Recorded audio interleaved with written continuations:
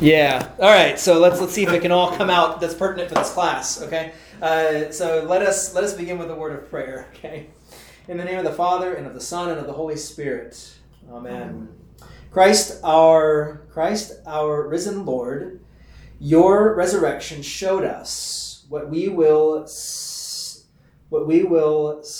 be, and what we already are now through our baptism into your holy name. Give us courage to bear in our bodies your resurrected life as we live out the fruit of your victory over death through works of charity and mercy. For you live and reign with the Father and the Holy Spirit, one God, now and forever. Amen. Okay, so we are in session 8, Righteous Abraham. The focus of this session is that God declared Abraham righteous through faith, which looked forward to the promised salvation in Jesus Christ, and we'll flesh out what all that means and everything like that, okay? Who wants to begin reading for us up to the first question there? The prayer of Manasseh, written around 300 BC, describes Abraham as a man who never sinned. Apparently some Jewish people looked upon Abraham as a person who was justified by his perfect life. First century rabbis often pointed Abraham as a shining example of works righteousness and need for circumcision. In Romans 4, Paul completely overturns their arguments. Paul uses the story of Genesis over and against such false Jewish tradition in order to teach that Abraham too was justified by faith. You'll notice a significant shift in the vocabulary and context of Romans at this point. The argument becomes much simpler and easier to follow. Paul illustrates the point he made in 3:21 through 31 by putting forth the example of Abraham, the one declared righteous by faith apart from the works of the law. Okay, so let's read Genesis 12. Let's go back to Genesis, right? Genesis 12. Verses 10 through 20, and then chapter 20, verses 8 through 13. Just read those out loud and see what they say about Abraham. So who wants to read Genesis 12, 10 through 20? I'll start with that. Okay. Now there was a famine in the land, and Abram went down to Egypt to live there for a while because the famine was severe.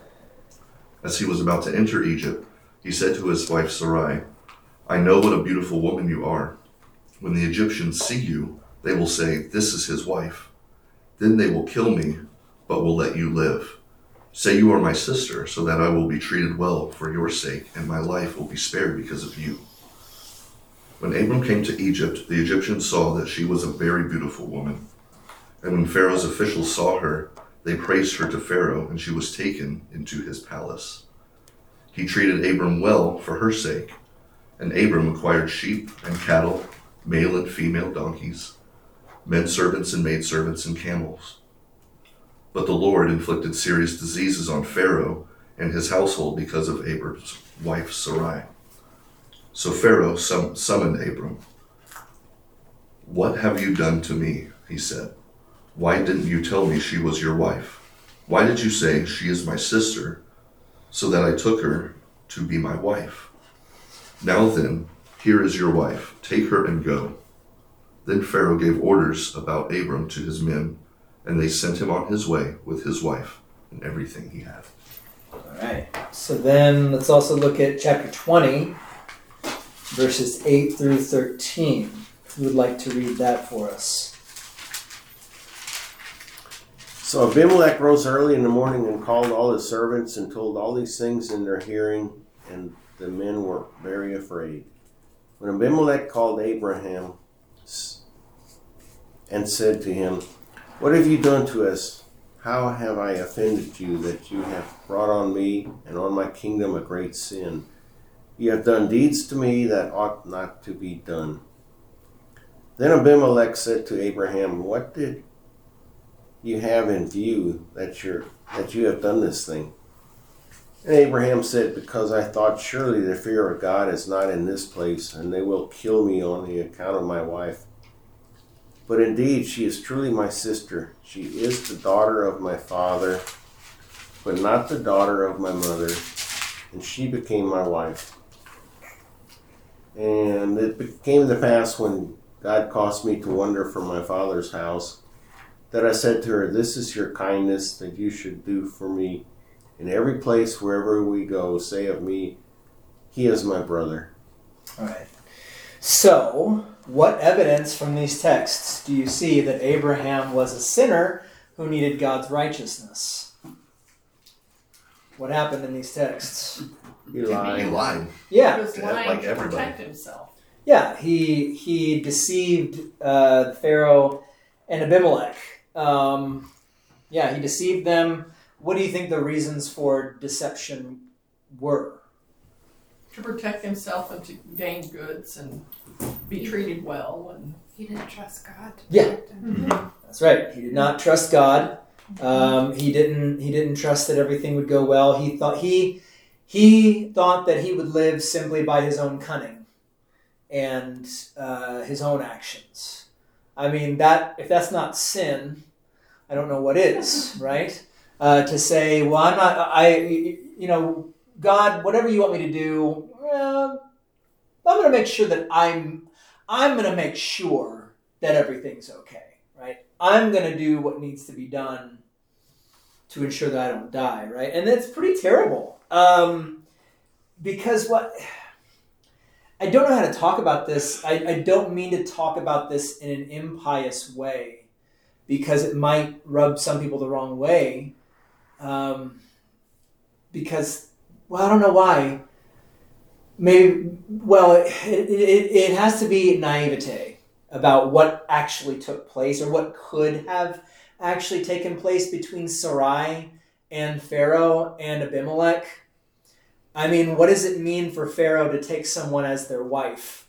Well, they have to consummate that. That's right. And you don't know how long she was in his palace. You don't know how long she was there and what exactly happened, but it's kind of an innuendo. At least some people think that. It's kind of insinuating that there was probably some adulterous things going on there, and that Abraham possibly did that, maybe unknowingly or whatever you might want to say. But they gave into those things to make sure nothing happened to them. What's that?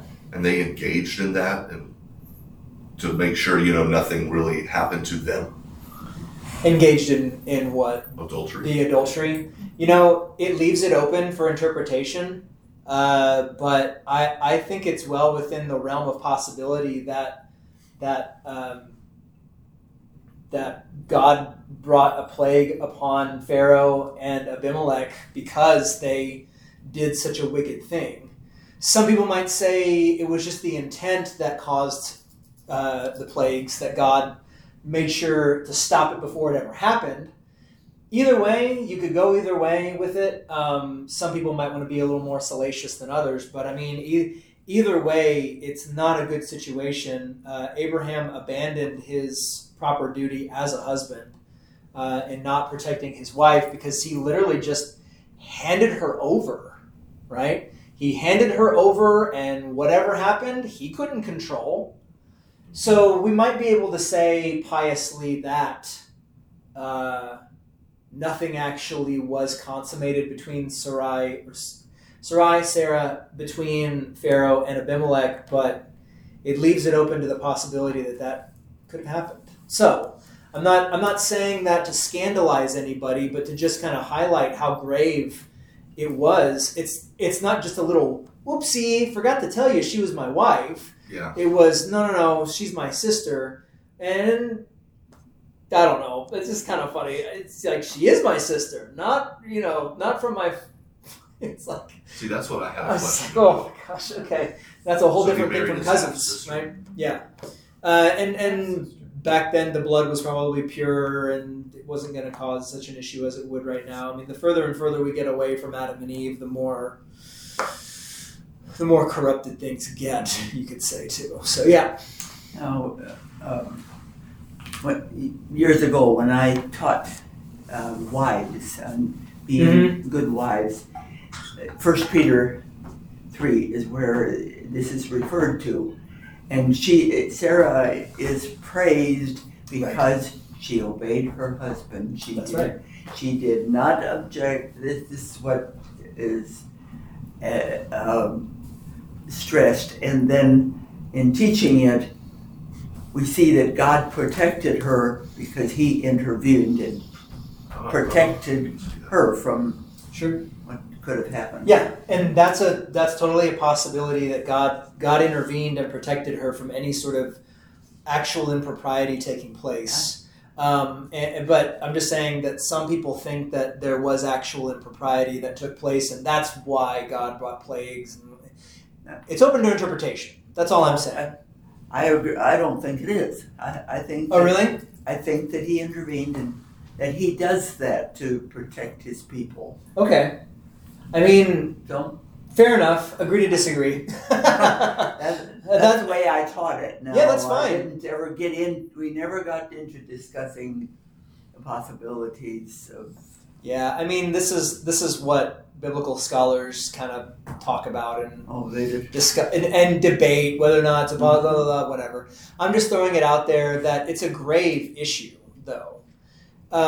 Sarah was obedient to Abraham, and that's a good thing. There was but there was also the flip side is that she took on a role that she shouldn't have taken on by giving him Hagar to have a child with, Yes, right? and now that's also part of That's it. another part of it. Yeah, that's Interfering and trying to run right. Yeah, things right. her Yeah. way. Yeah.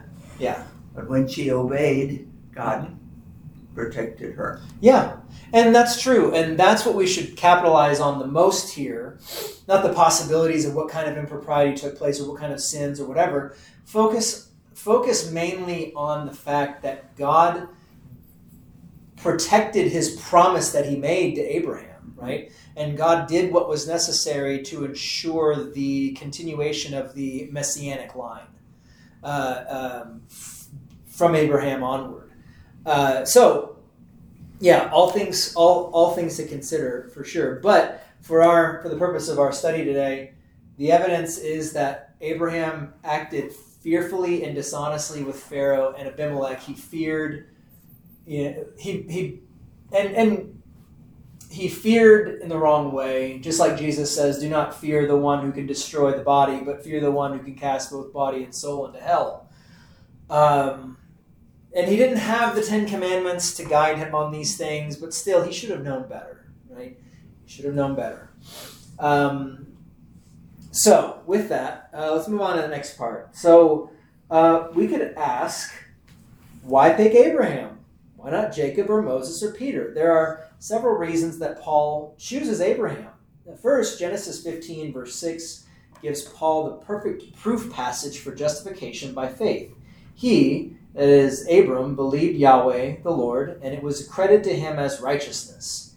In this Old Testament text, and Habakkuk 2:4, Paul finds bedrock for his teaching about justification. Second, the covenant of circumcision comes after the statement in Genesis 15, verse 6. You see that in Genesis 17, verses 9 through 14. It is very helpful for Paul's Gentile mission to be able to point to Abraham as a man who was declared righteous by faith before he was circumcised. Third, Abraham was the father of the nation of Israel and highly revered by first century Jews. If his righteousness was founded upon faith alone, this would provide compelling evidence for those Jewish Christians who considered themselves to be children of Abraham by the flesh. And fourth, also helpful for the Gentile mission is the fact that Abraham lived before the Mosaic law was given. Like the Gentiles, Abraham never learned the law given to Moses and had no opportunity to use it for his justification. Okay? So most people you meet today are not Jewish. How do the people you know try to justify themselves, and how is this similar to the arguments of the Jewish people in Paul's day? So let's begin with that first question. How do the people you know try to justify themselves? What do they say? I didn't know. What's that? I didn't know. Yeah, I Good didn't know. person. I'm a good person. How could I have known that was a bad thing to do or whatever? Yeah. Or we're just human. We're just human. God made me this way, right? Something like that. What else? What else might somebody say? I'm not so bad. Yeah. At least I don't murder people, right? At least I don't steal things from people. At least I don't vandalize things. At least I don't fill in the blank, right? And they can justify themselves. I go to church. I've learned that I've been there, and as if I did something. Fair enough. Yeah. Yeah. Absolutely. That it's about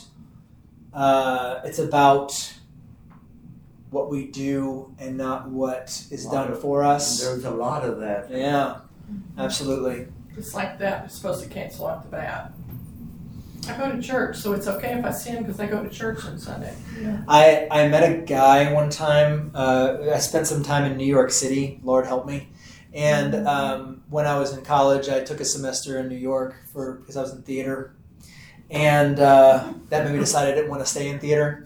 Not a great place to be. It was interesting for the first 2 weeks, and then I was ready to go home. But I had to stay another 2.5 months or so. It was not fun. Anyways, I remember going to a bar one time down the street from where I was living, and there was this guy. I couldn't find a Lutheran church in New York City to save my life. And I wound up going to a Roman church one time and felt that was really empty. I was like, I don't like this. Not that I would have partaken of the sacrament or anything, but I was like, there's nothing here.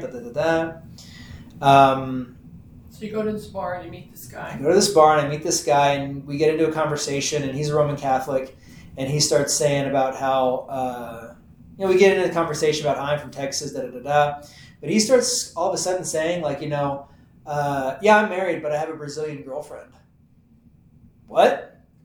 How do you justify that? And he was just like, and I forget exactly how it was, but it's like, he didn't think it was a big deal.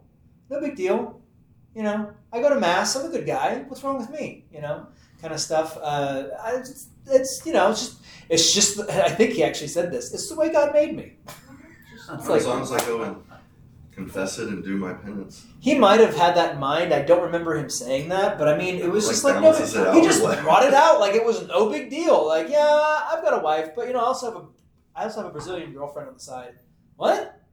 Dude, what? Are you kidding me? Man, you got to be joking. Anyways, so I bring that up as an example of how lightly people can take these things and just how gross it can be that people will just say, well, but I'm a good person. What's wrong with that? I will say, that, what did I say this morning that I wanted to share with y'all? There is something that Paul is pushing against with these understanding of Abraham being saved by grace through faith, that he believed and it was accounted to him as righteousness. And we know that Abraham was not without sin. He was a sinner. And yet at the same time, God shows his faithfulness, like what we talked about before, about the faithfulness of Jesus Christ. That God is faithful to his promise. He will carry it out. And it's not about what we do. And it's one of those things we should understand as Christians, that we should fight the temptation to be like some who would say, if you were to see like the Jewish people of Paul's day would be tempted to say, I'm circumcised and I go to temple, I make my sacrifice, I go for Passover, I do all these things. So obviously God smiles upon me, not understanding the grace inherent within God's promise, not understanding that doing those things in and of themselves are not good enough, that faith must be tied to it. If it's without faith, there's nothing there. In fact, it's worse than nothing. It's blasphemy. And we as Christians should also understand that we're not saved because we pray. We're not saved because we just walk through church doors on Sunday, right? We are saved, and I'm not saying that you shouldn't go to church or you shouldn't pray. I want you to pray even more than you already do, honestly, because I should pray more than I already do. But the thing is that we should understand that we do not do these good and righteous things because we're so good. We do these good and righteous things as Christians because of the righteous deed that was done in Christ.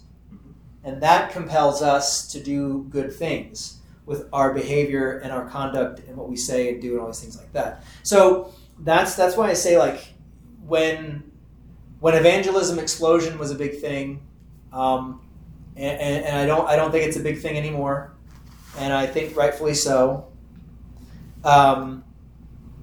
There would be, a time where you go and talk to people and you go to a stranger and you say, if you were to die tonight and you were standing at the gates of heaven and God said to you, why should I let you into my heaven? What would you tell him?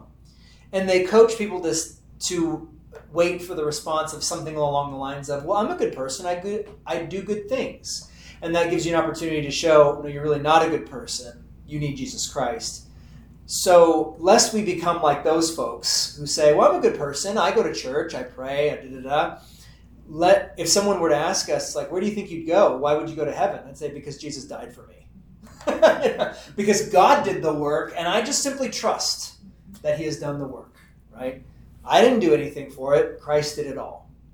And because of that, now I will go and serve my neighbor as he has commanded me, and I do it joyfully. So I bring that up just to kind of push the point home really early on here. It's not by what we do, it's what God has done for us. And using Abraham as an example for that. And because someone was just like, Abraham didn't do a lot of good stuff. And I was like, yeah, neither did Jacob or Isaac did the same thing that Abraham did. Isaac did the same thing, about Rebecca, right? And then Jacob was a schemer about all kinds of stuff with Esau, and goodness gracious, it's one of those, and not to mention Judah and Tamar. My goodness, it's terrible, right? But it's not about what they did. It's about how God continued on in spite of their sinfulness. And was merciful. Yeah. All of that. And it's not about sweeping those things under the rug, but it is saying they have been redeemed by God's work. They have been, it's like all things happen. God works the good of all things for those who love God and who are called according to his purpose. Right? They were called according to his purpose to be a part of that line, to spread the faith and everything like that. And in spite of themselves, God made it happen. Yeah? Okay. If they can make it, we can too. If God is merciful, let's just focus on this. If God is merciful to them, he will be merciful to us. All right? Yeah, because we are not perfect either. Right? Exactly. Yeah. All right. Now let's keep moving on here. What did Abraham discover in this matter of righteousness? What does Scripture say? That's what Paul is asking us. Right? We talked about how Paul asks these questions, and then he answers them for us. What is the answer? What did Abraham discover in this matter of righteousness, and what does Scripture say? We're back in Romans now. Romans chapter 4. We don't live by the law to be forgiven. That comes through faith, and therefore we try to obey the law. That's what I wrote. Yeah, so say that again. The law that saves us. We don't live by the law to be forgiven. Yeah. That comes through faith, and therefore then we try to obey the law. Right. We obey the law knowing that it's already been fulfilled, right? Yeah. Knowing that we're still going to see our sin in the law, and so we rely on God's grace all the more. Okay. Anybody else have an answer for that, too? That's a good one. Anybody else have something different, though? Or something you want to share? Well, it says it right there Yeah. in 3. Abraham believed God, and it was credited to him as righteousness. Yeah.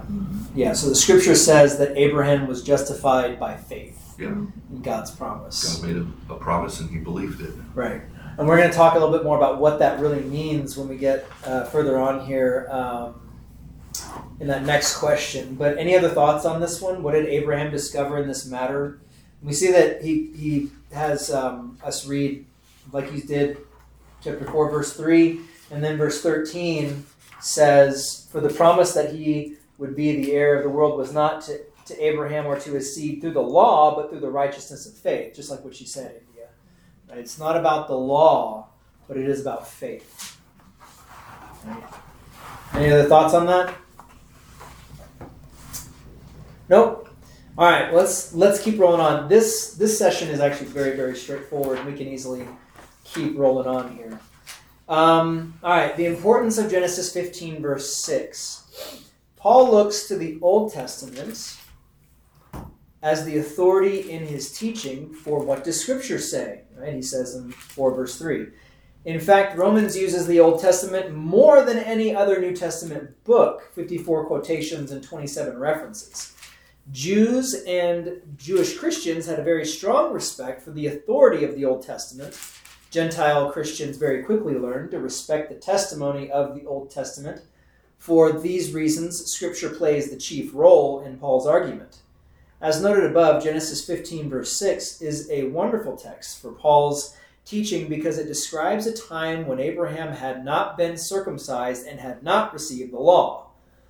Paul probably sees this text as a gift from God to prove a central point in his proclamation. Now, Romans 4, verse 3 provides Paul with two key words. Abraham believed God, and it was reckoned to him as righteousness. So believed and reckoned. How would you describe the way that these words work together? What do y'all think? I put forgiveness was bestowed upon him for his belief in God. Okay. That's true. Anybody else have anything else before I chime in on this? I didn't put anything for that question because I didn't really understand what it was asking there. Fair All enough. the way. Like by reckoned, like what definition of... Yeah. I meant to pull out Of the that. dictionary on this one. And I look up actually record. did and went through the different definitions of reckoned because Right. I've heard it used a bunch of different ways. And so I really didn't really know which way he was maybe meaning it, but I'm leaning towards like it was given to him, That's why I put bestowed. And like made or afforded to him as righteousness. Let me cheat a little bit here, and because I need to look this up quickly. Look at the Greek. I got my Greek right here, but I want to see Romans 4:3. Oop, I went too far. Romans 4:3. So another word for reckon would be considered. Yeah. So what you have here are two different words, and I'll use the Greek because that's God's language apparently. Just kidding. It's not only God's language. He speaks to us in these ways to where we can understand it anyways. So when we say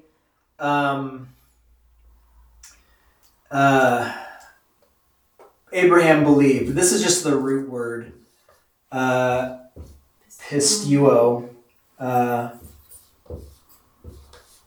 All right. I'm trying to. I forget where the accents are. Pisteuo. There you go. The accents matter. I was taught this. It was railed into my mind that accents matter, and I will never let it go. All right. So pisteuo, it's basically this. Pisteuo. It means when you think. So it means to believe. Right? To believe. And then the other one is logizomai. So, oops. That's an English letter. She's holding Logizomai. you accountable over He's here. warping into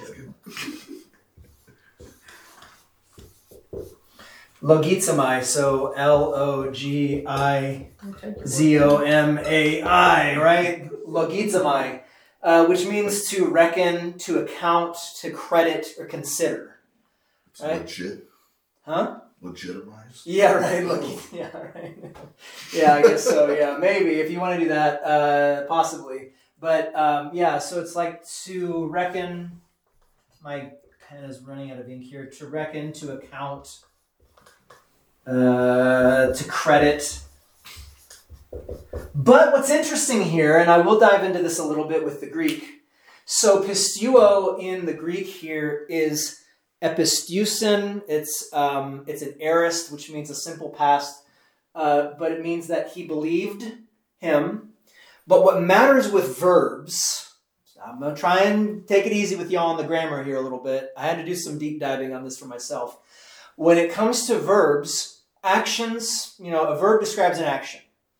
Actions have to have objects, right? The object for pisteuo in the Greek here is in the dative. And dative, let me see if I can get this right. And the dative is the one that, I have to think about how this all works out. Indirect object. What's that? Indirect object.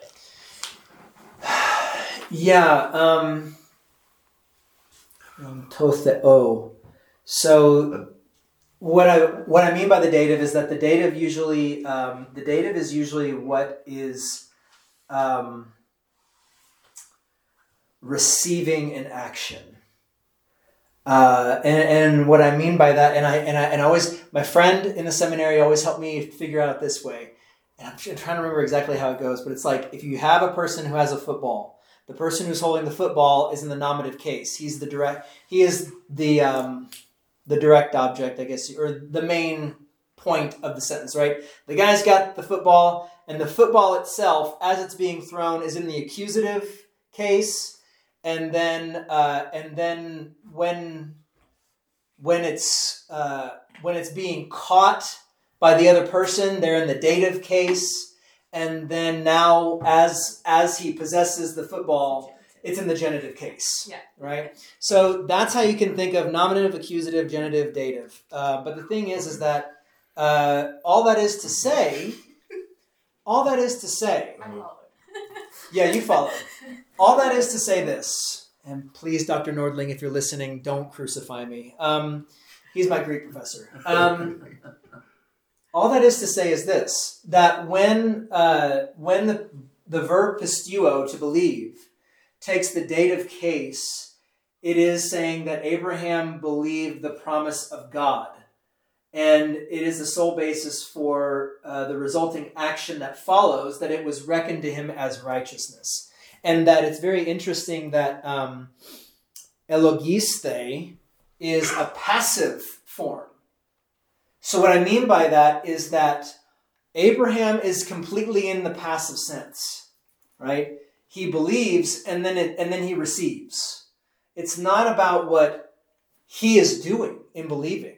It wasn't an action-reaction. No, it's one of these things that it goes hand in hand that the verb is passive, emphasizing God's actions, not Abraham's. That when it says that it was reckoned to him as righteousness, it's not because it's not that in his act of believing, in his will that he chose to believe and all this stuff like that. It is simply saying that he received the benefits simply by trusting what God said to him. And so I say all this stuff because grammar matters, right? We shouldn't look too far into grammar. Like some people get too far with it.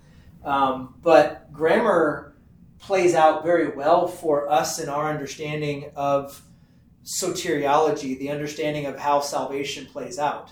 That when you look and see how these things are laid out in the Word of God, it shows that Abraham is not doing anything except for just simply trusting what God has already said, that God is the primary actor here.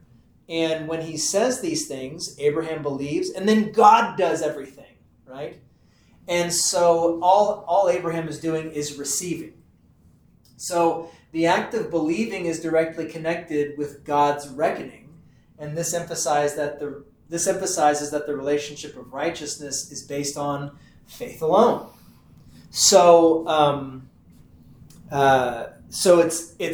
it's not that Abraham believed and reckoned himself righteous. He believed and then it was reckoned to him that he was righteous. God recognized him and accounted him as righteous simply because he believed the promise, right? And it's the same sort of thing. Those are forensic terms that, I think, does not Dr. Yishin use that as well? He talks about forensic terminology here also, reckoning and things like that. I think he does a little bit later. But anyways, so yeah, righteousness and reckoning and things like that. We'll get into that in a minute. But that is to say, it's akin to what we talked about before. If you're in a courtroom and you're on trial and you're standing there waiting for the judge to give the verdict, and the judge says, you're acquitted, you're free to go. Right? He's rendered his judgment that you are not guilty and that you're good to go. It's not you creating the joy in yourself of being free. It is the word of the judge that says you're forgiven. That makes you relax and that makes you joyful and all these things like that, right? It is something happening outside of yourself coming in that causes you to believe these things. Yeah. Right? No matter how much you sit there in the courtroom and you're like, I'm innocent, I'm going to be innocent. Yeah. Yeah, kind of like with these people who are all into like declaring things. I declare that God is going to do this for me this year or whatever. It's just like, we'll see. I mean, yeah, if it's God's will, sure, why not? But don't tempt God in that way, I guess. I didn't think of you thinking about the word reckoned as judgment. Yeah. And then I think back and I'm like, oh, I've heard it used that way. There's going to come a reckoning. A reckoning day. Yeah, judgment day. Oh. Yeah, that sort of stuff. Okay. Yeah. Okay. So yeah. All right. I still like what I said. Yeah, what she said was just fine. What she said was just fine. I guess I was looking for more of the really diving into or really just kind of touching on the belief and then the reckoning. I was trying to keep it simple. Well, see, I've never really gone into the Greek before. This is all like... You haven't? Oh my goodness. Get out of here. No way. Forgive me, but No way. when I listen to the KFUO radio, man, they always go back to the Greek. Absolutely. This word in the Greek is this, so we have to get the proper context Yeah. to get the point across. And that's The right. a good thing about the Missouri Synod is that they really make sure their pastors learn the Greek and the Hebrew. I'm really rusty on Hebrew, but I love the Greek and it helps a lot because it does flesh things out really nicely.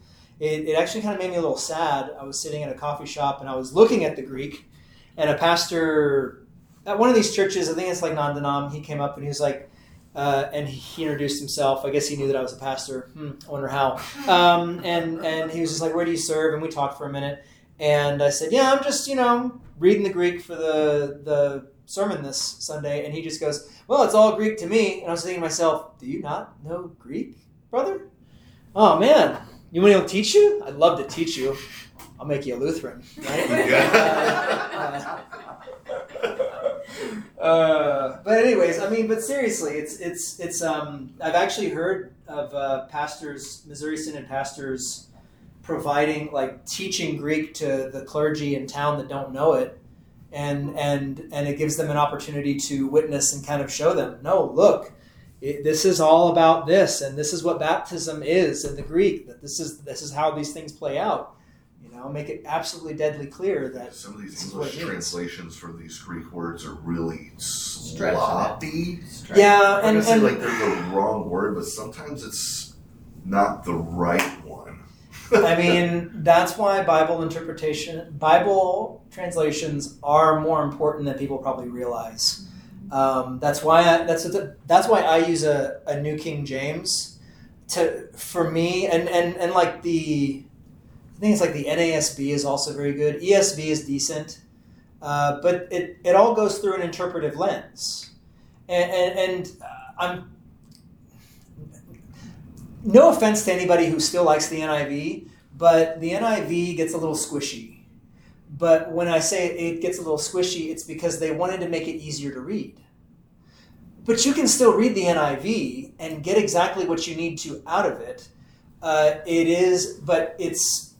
It's matching reading levels. NIV is written at an 8th grade reading level. ESV is written at a 12th grade.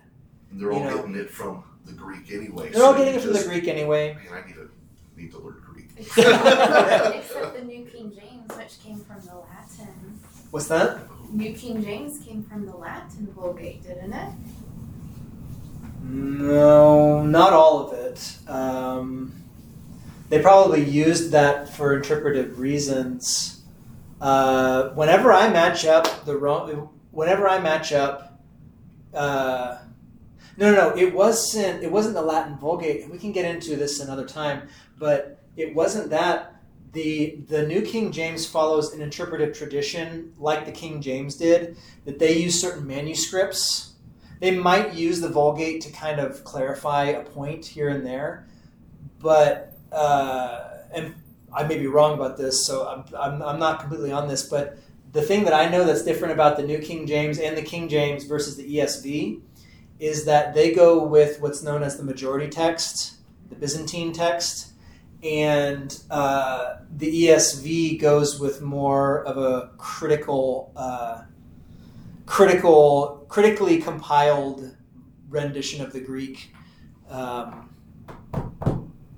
That's a little more modern, I guess you could say. That varies slightly in certain places about the thrust of certain texts or this certain meaning and this, that, and the other. But all in all, I mean, I don't bring this up to say, you shouldn't trust your the specific version of the Bible that you have, but to just say there's a lot of things that go into interpreting a Bible. There's a lot of things you got to be aware of, and there are some versions of translations that are problematic in some ways because they don't quite hit the mark as hard as they could.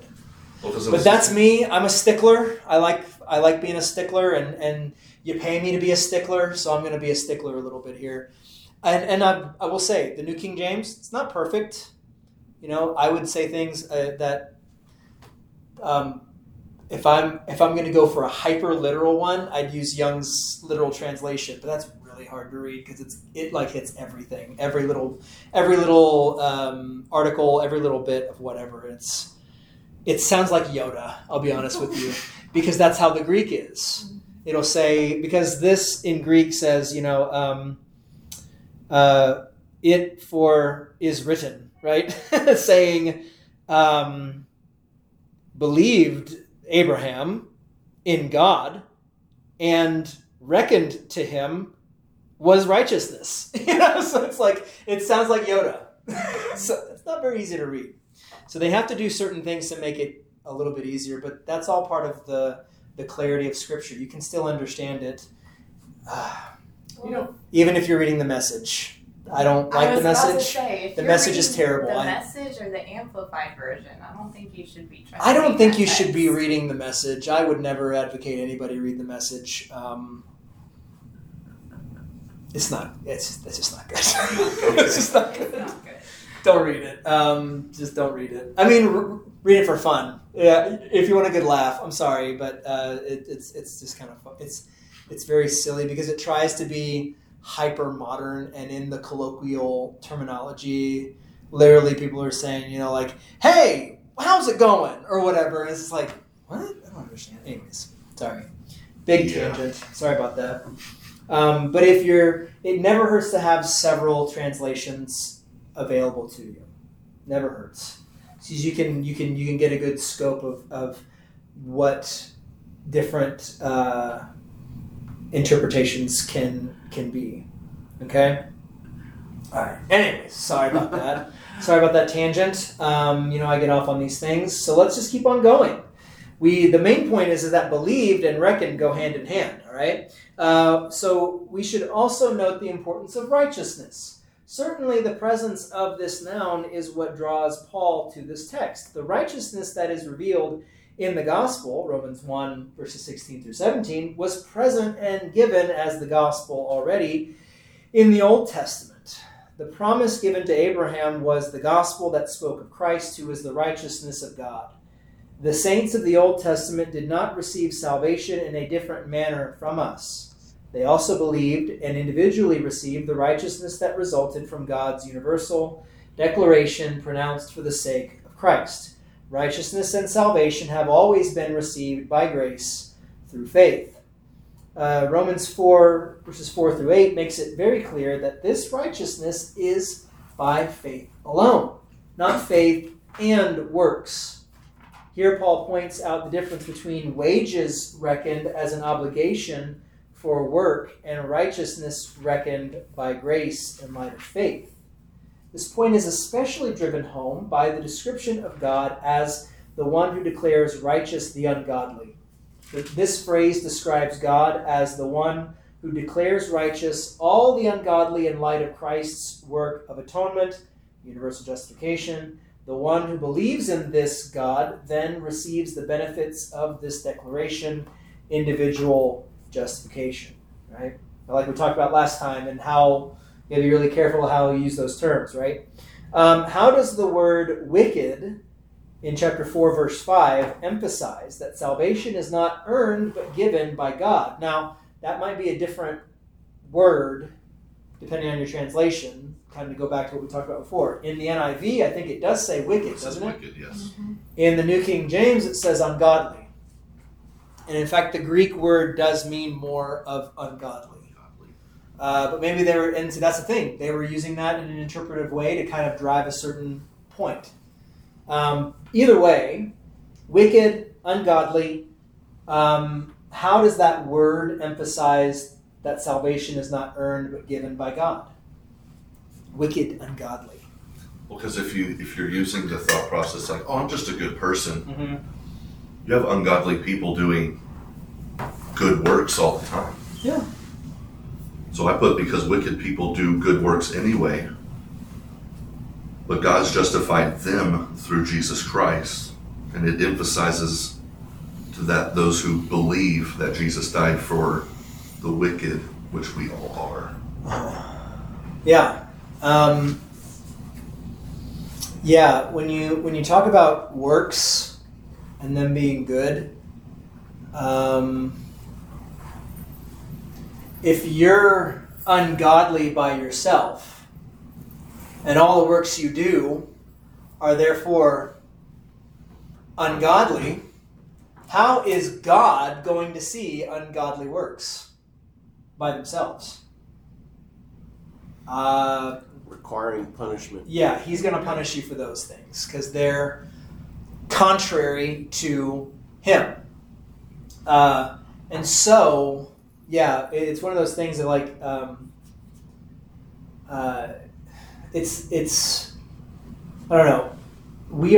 If we are ungodly, then certainly we cannot earn God's righteousness. We may be able to have some sort of civil righteousness amongst people. That's why you can look at an atheist who gives a lot of charity or whatever and say, oh, they actually do some good things for people. It's like, yeah, but I mean, they're an atheist, you know? They don't get it. It's really a matter, and I think I talked about this a little bit on Sunday with the sermon, that it's not about the outward works, but the inward motivation for them. If the inward motivation is to persist in your ungodliness because you think that you can do better by yourself, you miss the point. The good works must be the good fruit that comes from the salvation from Christ alone. Right? It always has to go back to starting with what Christ has done. What does St. James say? Let your love be genuine. Yeah. Mm-hmm. Yeah, let your love be genuine. And he talks, every time that James talks about anything that we do, it's never separated from faith. It's never separated from the justification brought along by Christ. The Roman Catholics don't get that, but yeah, it's neither here nor there.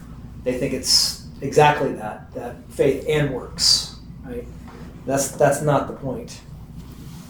Any other thoughts on this? I put salvation can and is for everyone who repents and asks for forgiveness in Jesus' name. Yeah. Although let's quickly define what repentance is. Yeah, I mean, truly repentant of Yeah. your sins. Yeah. Not So just saying the words, but truly in your heart, you realize what you've done, yeah. and you ask forgiveness. Yeah, but like we need to define what repentance is, because we as Lutherans, we've done this. We've defined what repentance is, because you talk to somebody else and they'll just simply say, turn away from your sin, and as if that's something you can do by yourself, right? Repentance, in our understanding according to Scripture, is that repentance has two parts: contrition and faith. That we hear the Word of God, we hear the law, we hear how we fall short, we are contrite in heart, we're sorrowful because we fall short. And that makes us turn away from our sin because we see it for what it is. And then there's contrition, and then faith in the promise, right? Going back to what Jesus has done. It's not just about turning away from sin, and that's all you got to do, just turn away from your sin and everything will be okay. Repentance includes faith. Yeah. Without it, it's nothing. It's dead. It's worthless. It's less than worthless. It's antagonistic towards God. All right. Any other thoughts on that? Sorry, I just have to explain these things because I don't know if a whole lot of people readily think of them the way that we do. So not that I'm trying to correct you or anything, because that was a good answer. It's a very good answer. All right.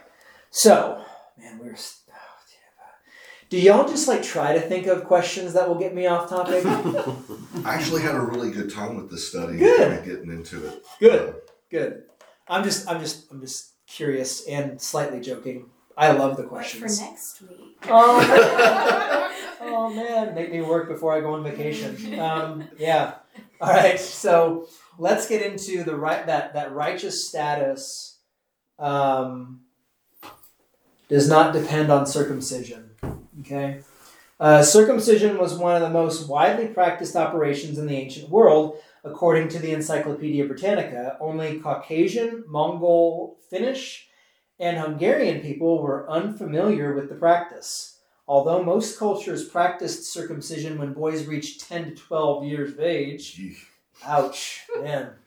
The Hebrews circumcised their sons only 8 days after birth. The early age of circumcision among the Hebrews marked them as different from other nations, as you see that in Genesis 17.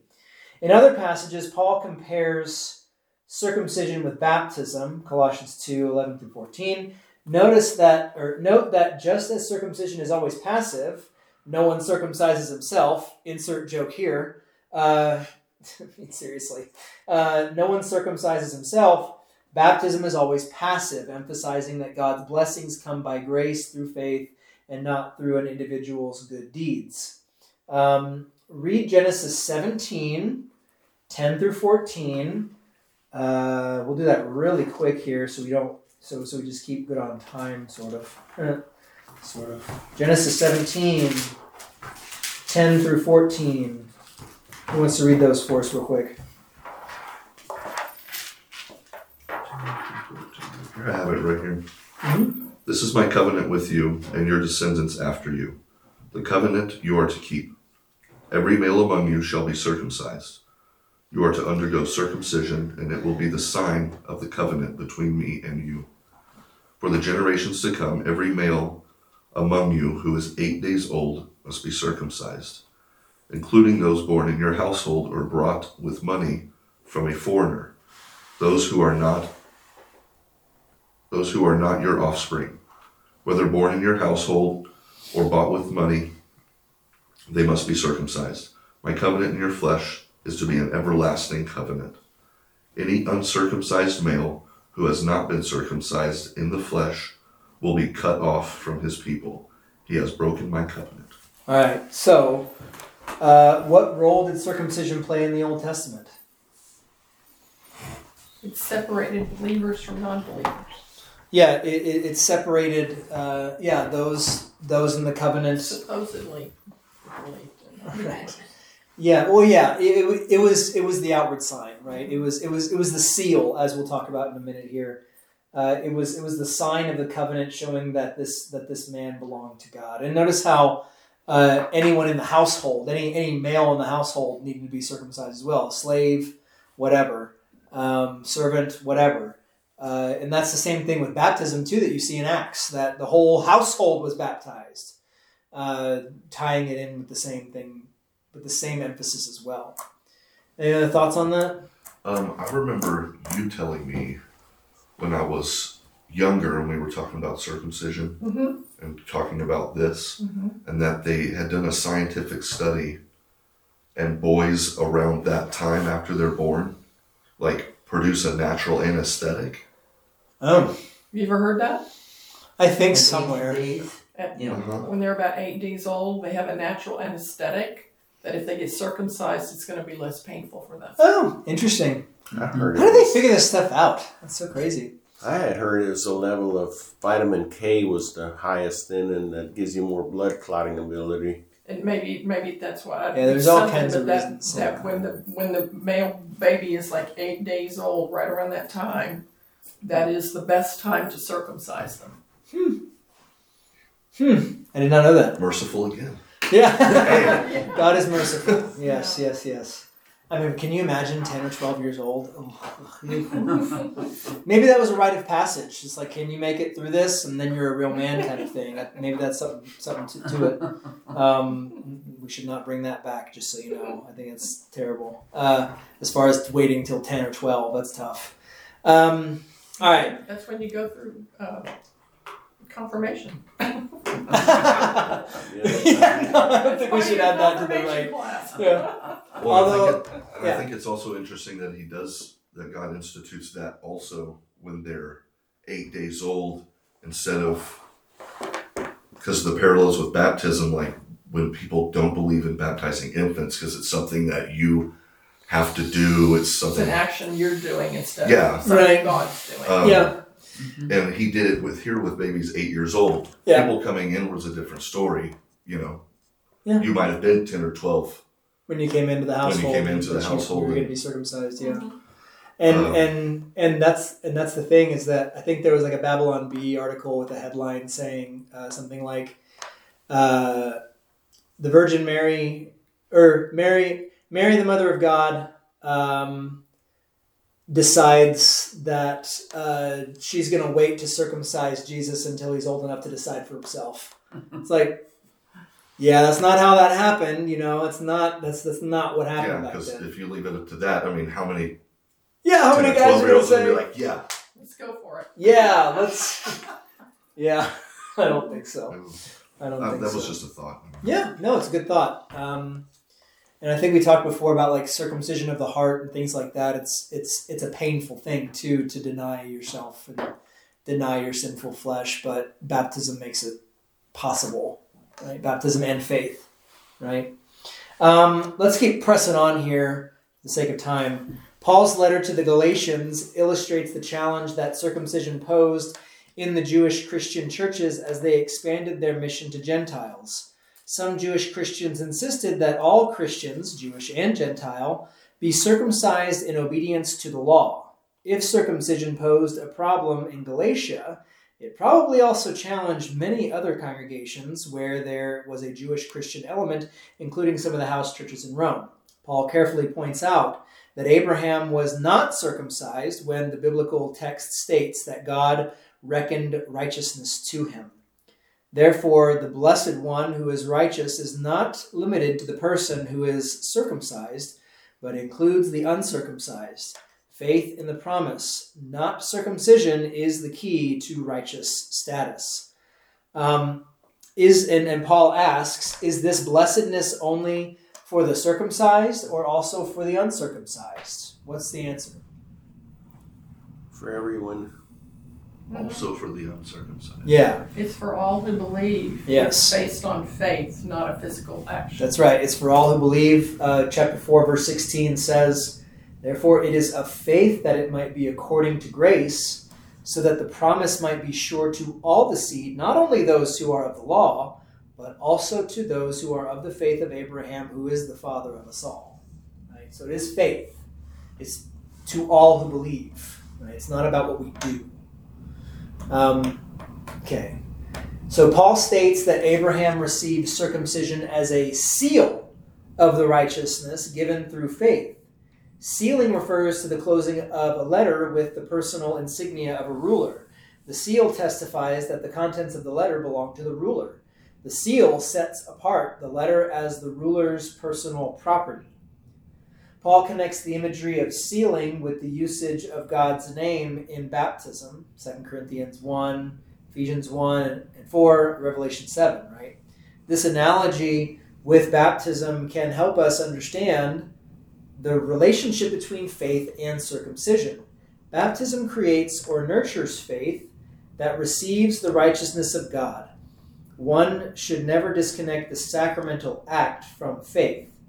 This is also true for circumcision. Paul warns against disconnecting faith from circumcision, which he describes as a seal of the righteousness of faith. Okay?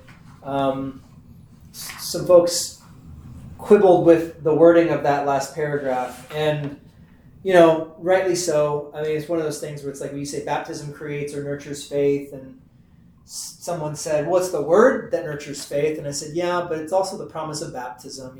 Otherwise it's not right when Paul says in chapter 6, verse 4, that we were buried with him in baptism so that we might rise to newness of life. And we take that to mean that every day we drown the old Adam and the old man, and the new man comes forth, right? That every single day the promise of baptism is still for us, right? So it does nurture our faith. I think that's what he means by that. And circumcision was always meant to be a part of faith, but that was in the old covenant, and now we have the new, right? All right, Yeah. What's that? we're talking about all the circumcision, everybody needs to be done, it's for faith. It feels like this is directed at men. Mm-hmm. What about women? Women don't get circumcised. No, they don't. But that's okay. Muslims do it. Do what?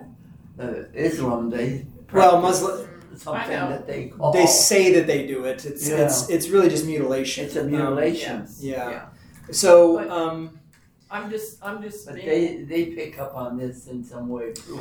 well, Yeah. when you see it, and I think rightfully so, of course circumcision is only directed towards men, but it's not that women are not included in the covenant, obviously. That's why marriage was so important. It should still be very important because, the wife comes under the head of her husband as the head of the household. And and that's why when people were baptized, the whole household was baptized, men and women, boys and girls. But I say that to say that it's also very interesting that Paul talks about there is no male or female, no Jew or Greek, all these things like that. That's not to say that gender distinctions go out the window, but that we are all sealed as God's children, specifically as God's sons. That even you ladies are sons of God, counted as sons of God.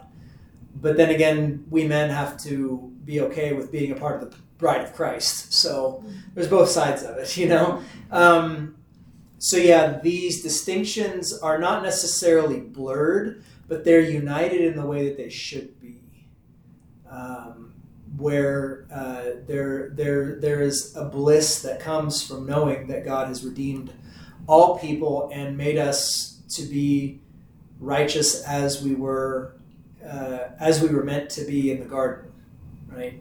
That man and woman were never quite distinct as they are today until the fall, right? In the fall is when you get the curse that women will desire their husbands in their position, but he will rule over them, right? And the like. And that's part of the order of creation, and Paul talks about that too. So it's not that, that's another thing too. That's a distinct part of the old covenant of circumcision. A distinct part of the new covenant is that all are baptized. Men and women. All must be baptized. Because they're all brought under the headship of Christ. Right? In that way. and it's more to do with our souls, not our physical bodies anyway, correct? I mean, there's still a link between the two, because you're not just we don't believe in just a spiritual baptism. We believe in baptism with water and the word, right? So there's a physical aspect to it, but it's not in the sense of, cutting flesh and things like that. So it's a little different. Yeah. I'm just wondering how you were going to answer all these questions. Yeah. Well, good. I like them. They keep me on my toes, and I like to know that y'all are thinking about them as well. It's a good thing. Okay.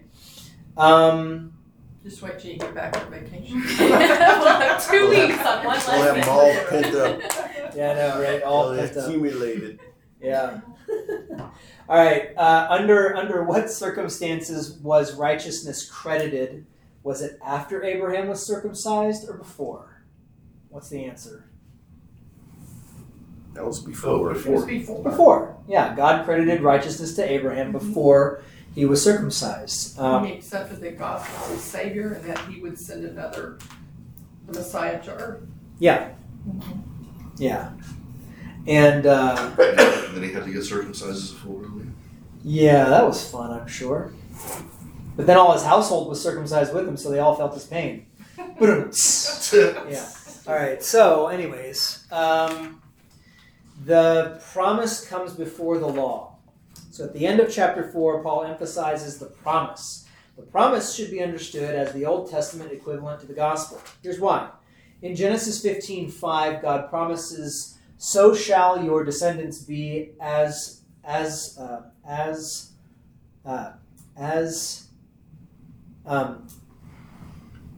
innumerable as the stars." See Romans 4:18. This promise proclaimed the gospel because it assured Abraham of the birth of the Messiah who would bless all nations. God promised that the Messiah would come through Abraham, even though Abraham did not yet have a son. He said in Genesis 12:3. Paul notes that God's promise to Abraham emphasized what God would do, not what we should do or have to do. Note the parallel structure in chapter 4, verse 13, which emphasizes that the promise came to Abraham through faith and not through the law. Paul emphasizes that if you teach righteousness through the law, you cancel the promise that came before the law and gave righteousness to those who believed. See that? Chapter 4, verse 14. According to grace, emphasized previously in 3, verse 24, becomes prominent again in chapter 4, verse 16. The universal nature of God's promise to Abraham also is clear. He is to be the father of all nations, not only Israel. How has this universal aspect of God's promise to Abraham come true in our times?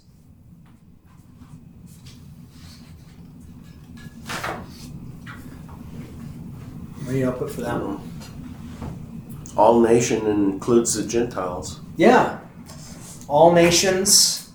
Where do we see this in Scripture? Yeah, go ahead. No, so yeah. I had something. I was like, Yeah, go ahead.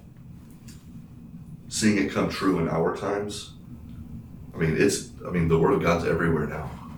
Yeah. I mean, it's in how And many there's- languages and all this stuff like that? Yeah. There's Christians all over the globe now. Yeah. And Yeah. they're all seeds of Adam through that. Yeah, they are. Yeah. So God's promise is coming true again. Yeah, it's for all people, to all people. We see in Revelation the multitude from every tribe and every tongue bowing and reverencing God, for what he has done through Jesus Christ. I mean, people of all races have believed in Jesus. That's Abraham's offspring for their salvation. It's cut and dry like that. I think it's... sorry, I'm going to get on a little bit of a tangent here just to warn you a little bit about something. The Missouri Synod is never immune from people teaching false doctrine. That's why we emphasize pure doctrine so much, or at least we should. We emphasize pure doctrine so much because we need to be on our guard against people who are teaching false doctrine. There is, and this is bringing up the race issue, so I'll just touch on this real quick. Since 2020 and Black Lives Matter, BLM, all that stuff like that, George Floyd and whatever, there has popped up a group within the Missouri Synod called Lutherans for Racial Justice. Have any of you all heard of this group before? They're very interesting. Everything they say on the surface sounds really nice, but when you dive deep into the terminology they use, the vocabulary they use, it's the same sort of stuff that plays into critical race theory. It's the same sort of stuff that is not of God, but of man, and specifically has Marxist roots, because they'll talk about equity, equality, all these things like that, but they'll put a gospel gloss over it. Okay? Now, I bring that up because they can gain a lot of traction because, Missouri Synod, it's predominantly white, right? And so they're trying to stir up things by bringing about certain injustices that the Missouri Synod turns a blind eye to, or something like that. Where did this start? Where did it start? I don't know where it started. I do know there's a pastor in the Bronx in New York who's part of it. There's a layman out in California who's a part of it. You can look into it for yourself and just kind of tell me what you think. What's it called again? Lutherans for Racial Justice. And I hesitate to even bring them up because I don't even want to give them any credence on some level, right? It's one of those things that people don't know about a bad thing. Why would you tell them about it so they can go and maybe be persuaded by it, right? I bring it up so that you would be warned about these folks, because what they are doing inadvertently, they may not say they're doing this, but the end result is that they are stirring up division. They're stirring up division and strife where there ought not be. And they say that they're doing it for the sake of the gospel. Beware of these people and anybody who are proponents of these folks, and especially be mindful that there were a big contingent of people that support this movement behind the small group gatherings and a lot of things that happened at the National Youth Gathering that just happened. Oh. I can give you some things about certain breakout sessions that happened at the National Youth Gathering, and they use terminology like cisgender, how to talk to your transgender friends without freaking them out about the gospel, this, that, and the other. It's like it has the gloss of evangelism, but it uses terminology that's not biblical, right? And it's engaging in vocabulary that is entirely worldly and not of God, right? I say these things to warn you. You can look into these things on your own, but that's very troubling to me as a pastor to see that there is a big contingent of people that seek to divide, talking to our kids, and engaging 20,000 youth from our churches on the matter. It's like they're trying to accommodate the transgender business. But Missouri Synod has always had, well, not always, with the Rosa Young in Selma and everything like that, missionary to the black people. That's right. And I remember very clearly Yeah. the first black students at Concordia. Yes. And that was in 1950. Yeah. And my husband at the seminary, one of the first black classmates. Yeah. And so our church was reaching out, we had the ministry to the blacks. Yes. Or it was called Black Ministry. Sure. Yeah. It had and it was being done, reaching to them. Yes. But that was one of the issues in St. Louis when Josh Sullivan in Kerrville. Oh, yeah, that's right. Okay. He was assigned to a black church, a white man. He tried to make them German Lutherans. They didn't buy it, so they objected, and very loudly, and so he resigned, and he was left without a church. And he was preaching here and there and staying with his wife's family, a place to live, when somebody at Holy Cross Kerrville, one of the elders, found out about it and put his name on the list, and they called him. And when he came, we were there, Yeah. and so he brought in some criticism, a lot of criticism of the Missouri Synod, that everything was bad. I don't know how he did touch on Yeah, that. I don't know about all that, but But that was an issue when he was first issued a call. I think it was a mistake. They should have been more careful in placement. sure, But, it wasn't a good fit. I will say this though. It is. I mean, culture on some level. When it comes to, like, Christianity has a certain culture, right? It takes on different flavors depending on where you are, of course. But I will say this, and this is a deeper issue we can get into later. I bring all this up to say that there are those who want to focus on racial justice, as opposed to simply justice. The Bible doesn't talk about racial justice. Some people also want to say that the Bible talks about social justice, but that's not the justice that God talks about. Because when you talk about social justice, you're bringing in, that's words that have a lot of baggage attached to them.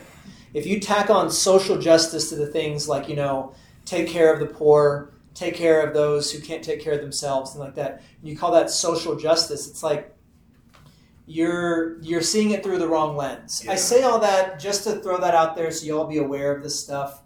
So you'll be aware that there are people that are in the Missouri Synod that are not on the up and up. And that you should be wary of anybody that use language that isn't expressly biblical. I mean, I think that's probably a good thing for us to keep in mind. And that movement uses specific language too. It Yeah. kind of really exposes itself through its language. And Yeah, it does. definitions and terms. It does. And we shouldn't be afraid to call them out.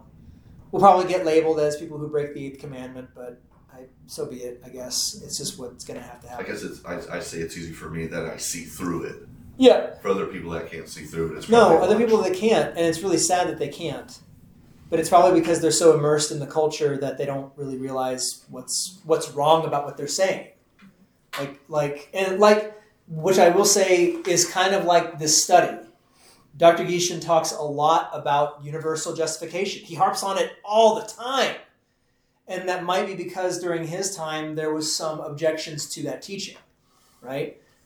So we have to understand that there are certain things in our time that we need to fight against, or that we need to push back against with the Word of God, that says this is not biblical and this is not this, because what you're engaging in is something that is really causing division by making people seen as oppressors and the oppressed.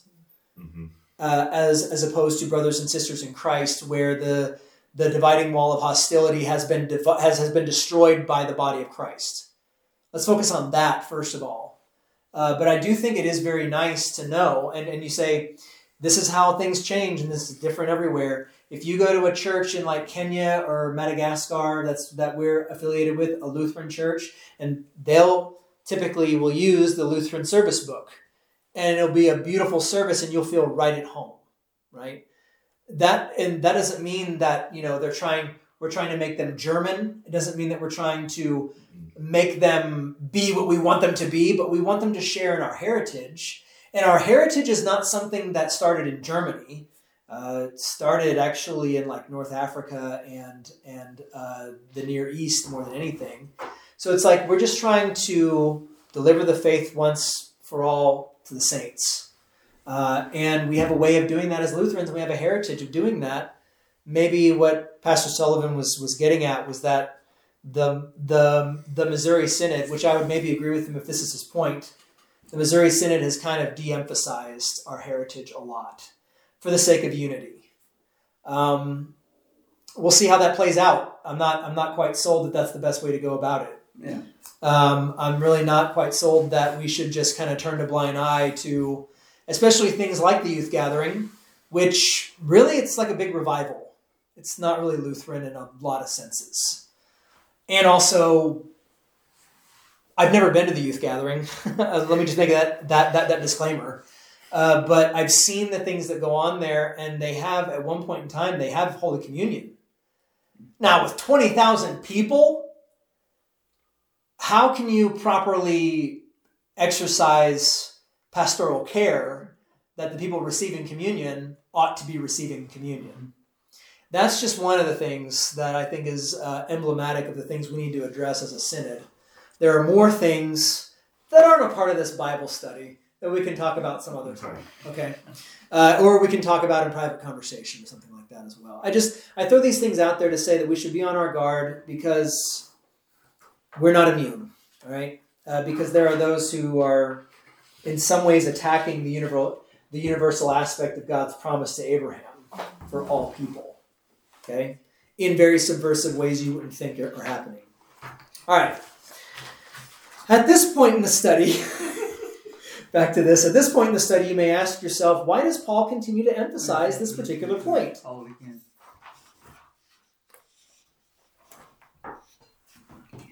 Is everything okay? She just wants to write it down. Oh, that's okay. Yeah, go ahead. No, sorry about that. Sorry. At this point in the study, you may ask yourself, why does Paul continue to emphasize this particular point? Take note, if you misunderstand what the Bible teaches about angels, Old Testament events, or practical wisdom, that would be a shame. But if you misunderstand what the Bible teaches about justification by God's grace through faith in Christ, the results could be damning. The doctrine of justification is the chief doctrine of Holy Scripture. Persist in studying Paul's arguments and see every other teaching of Scripture in light of this chief doctrine. This will enlighten your understanding of the Christian faith and life.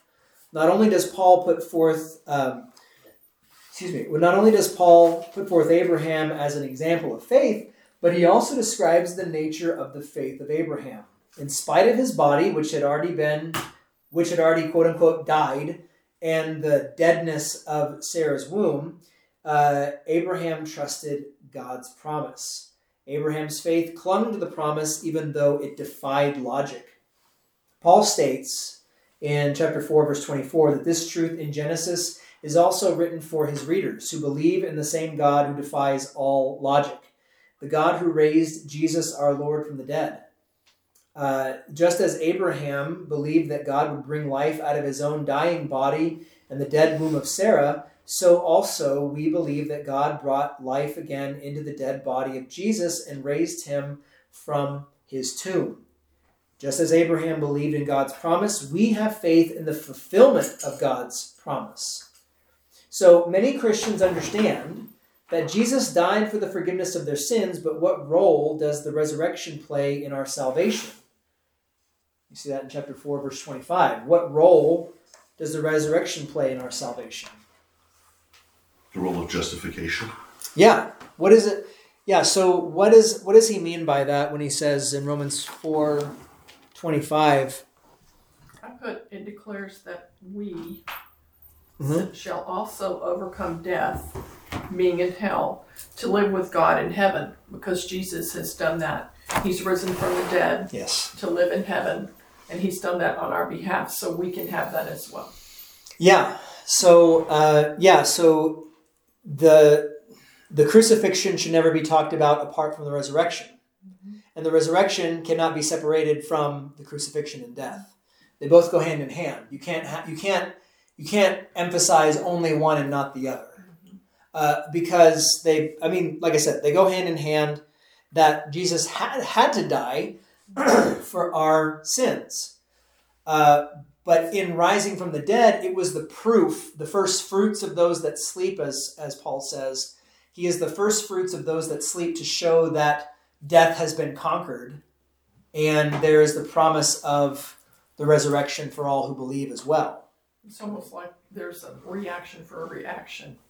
The action of his death, and then the reaction of that is being risen.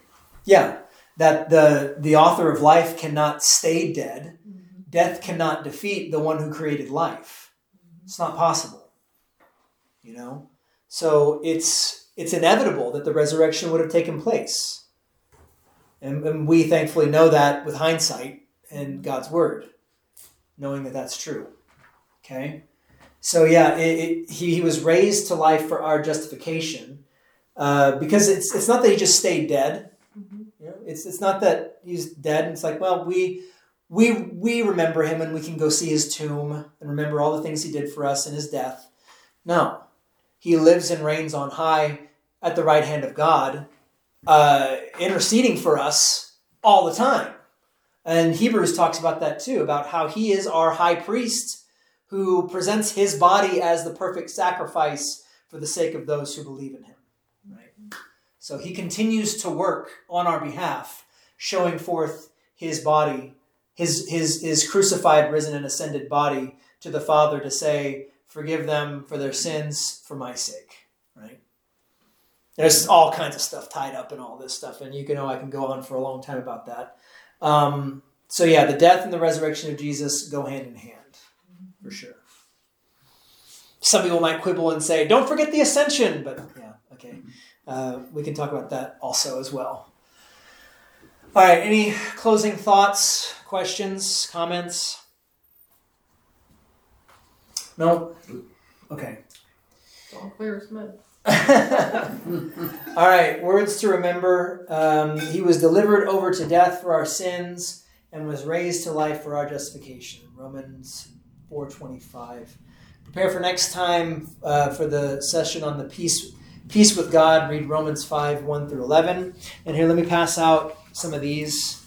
Remember how when we first started, I gave you a schedule we try and follow. Obviously, that schedule has changed. This is revised.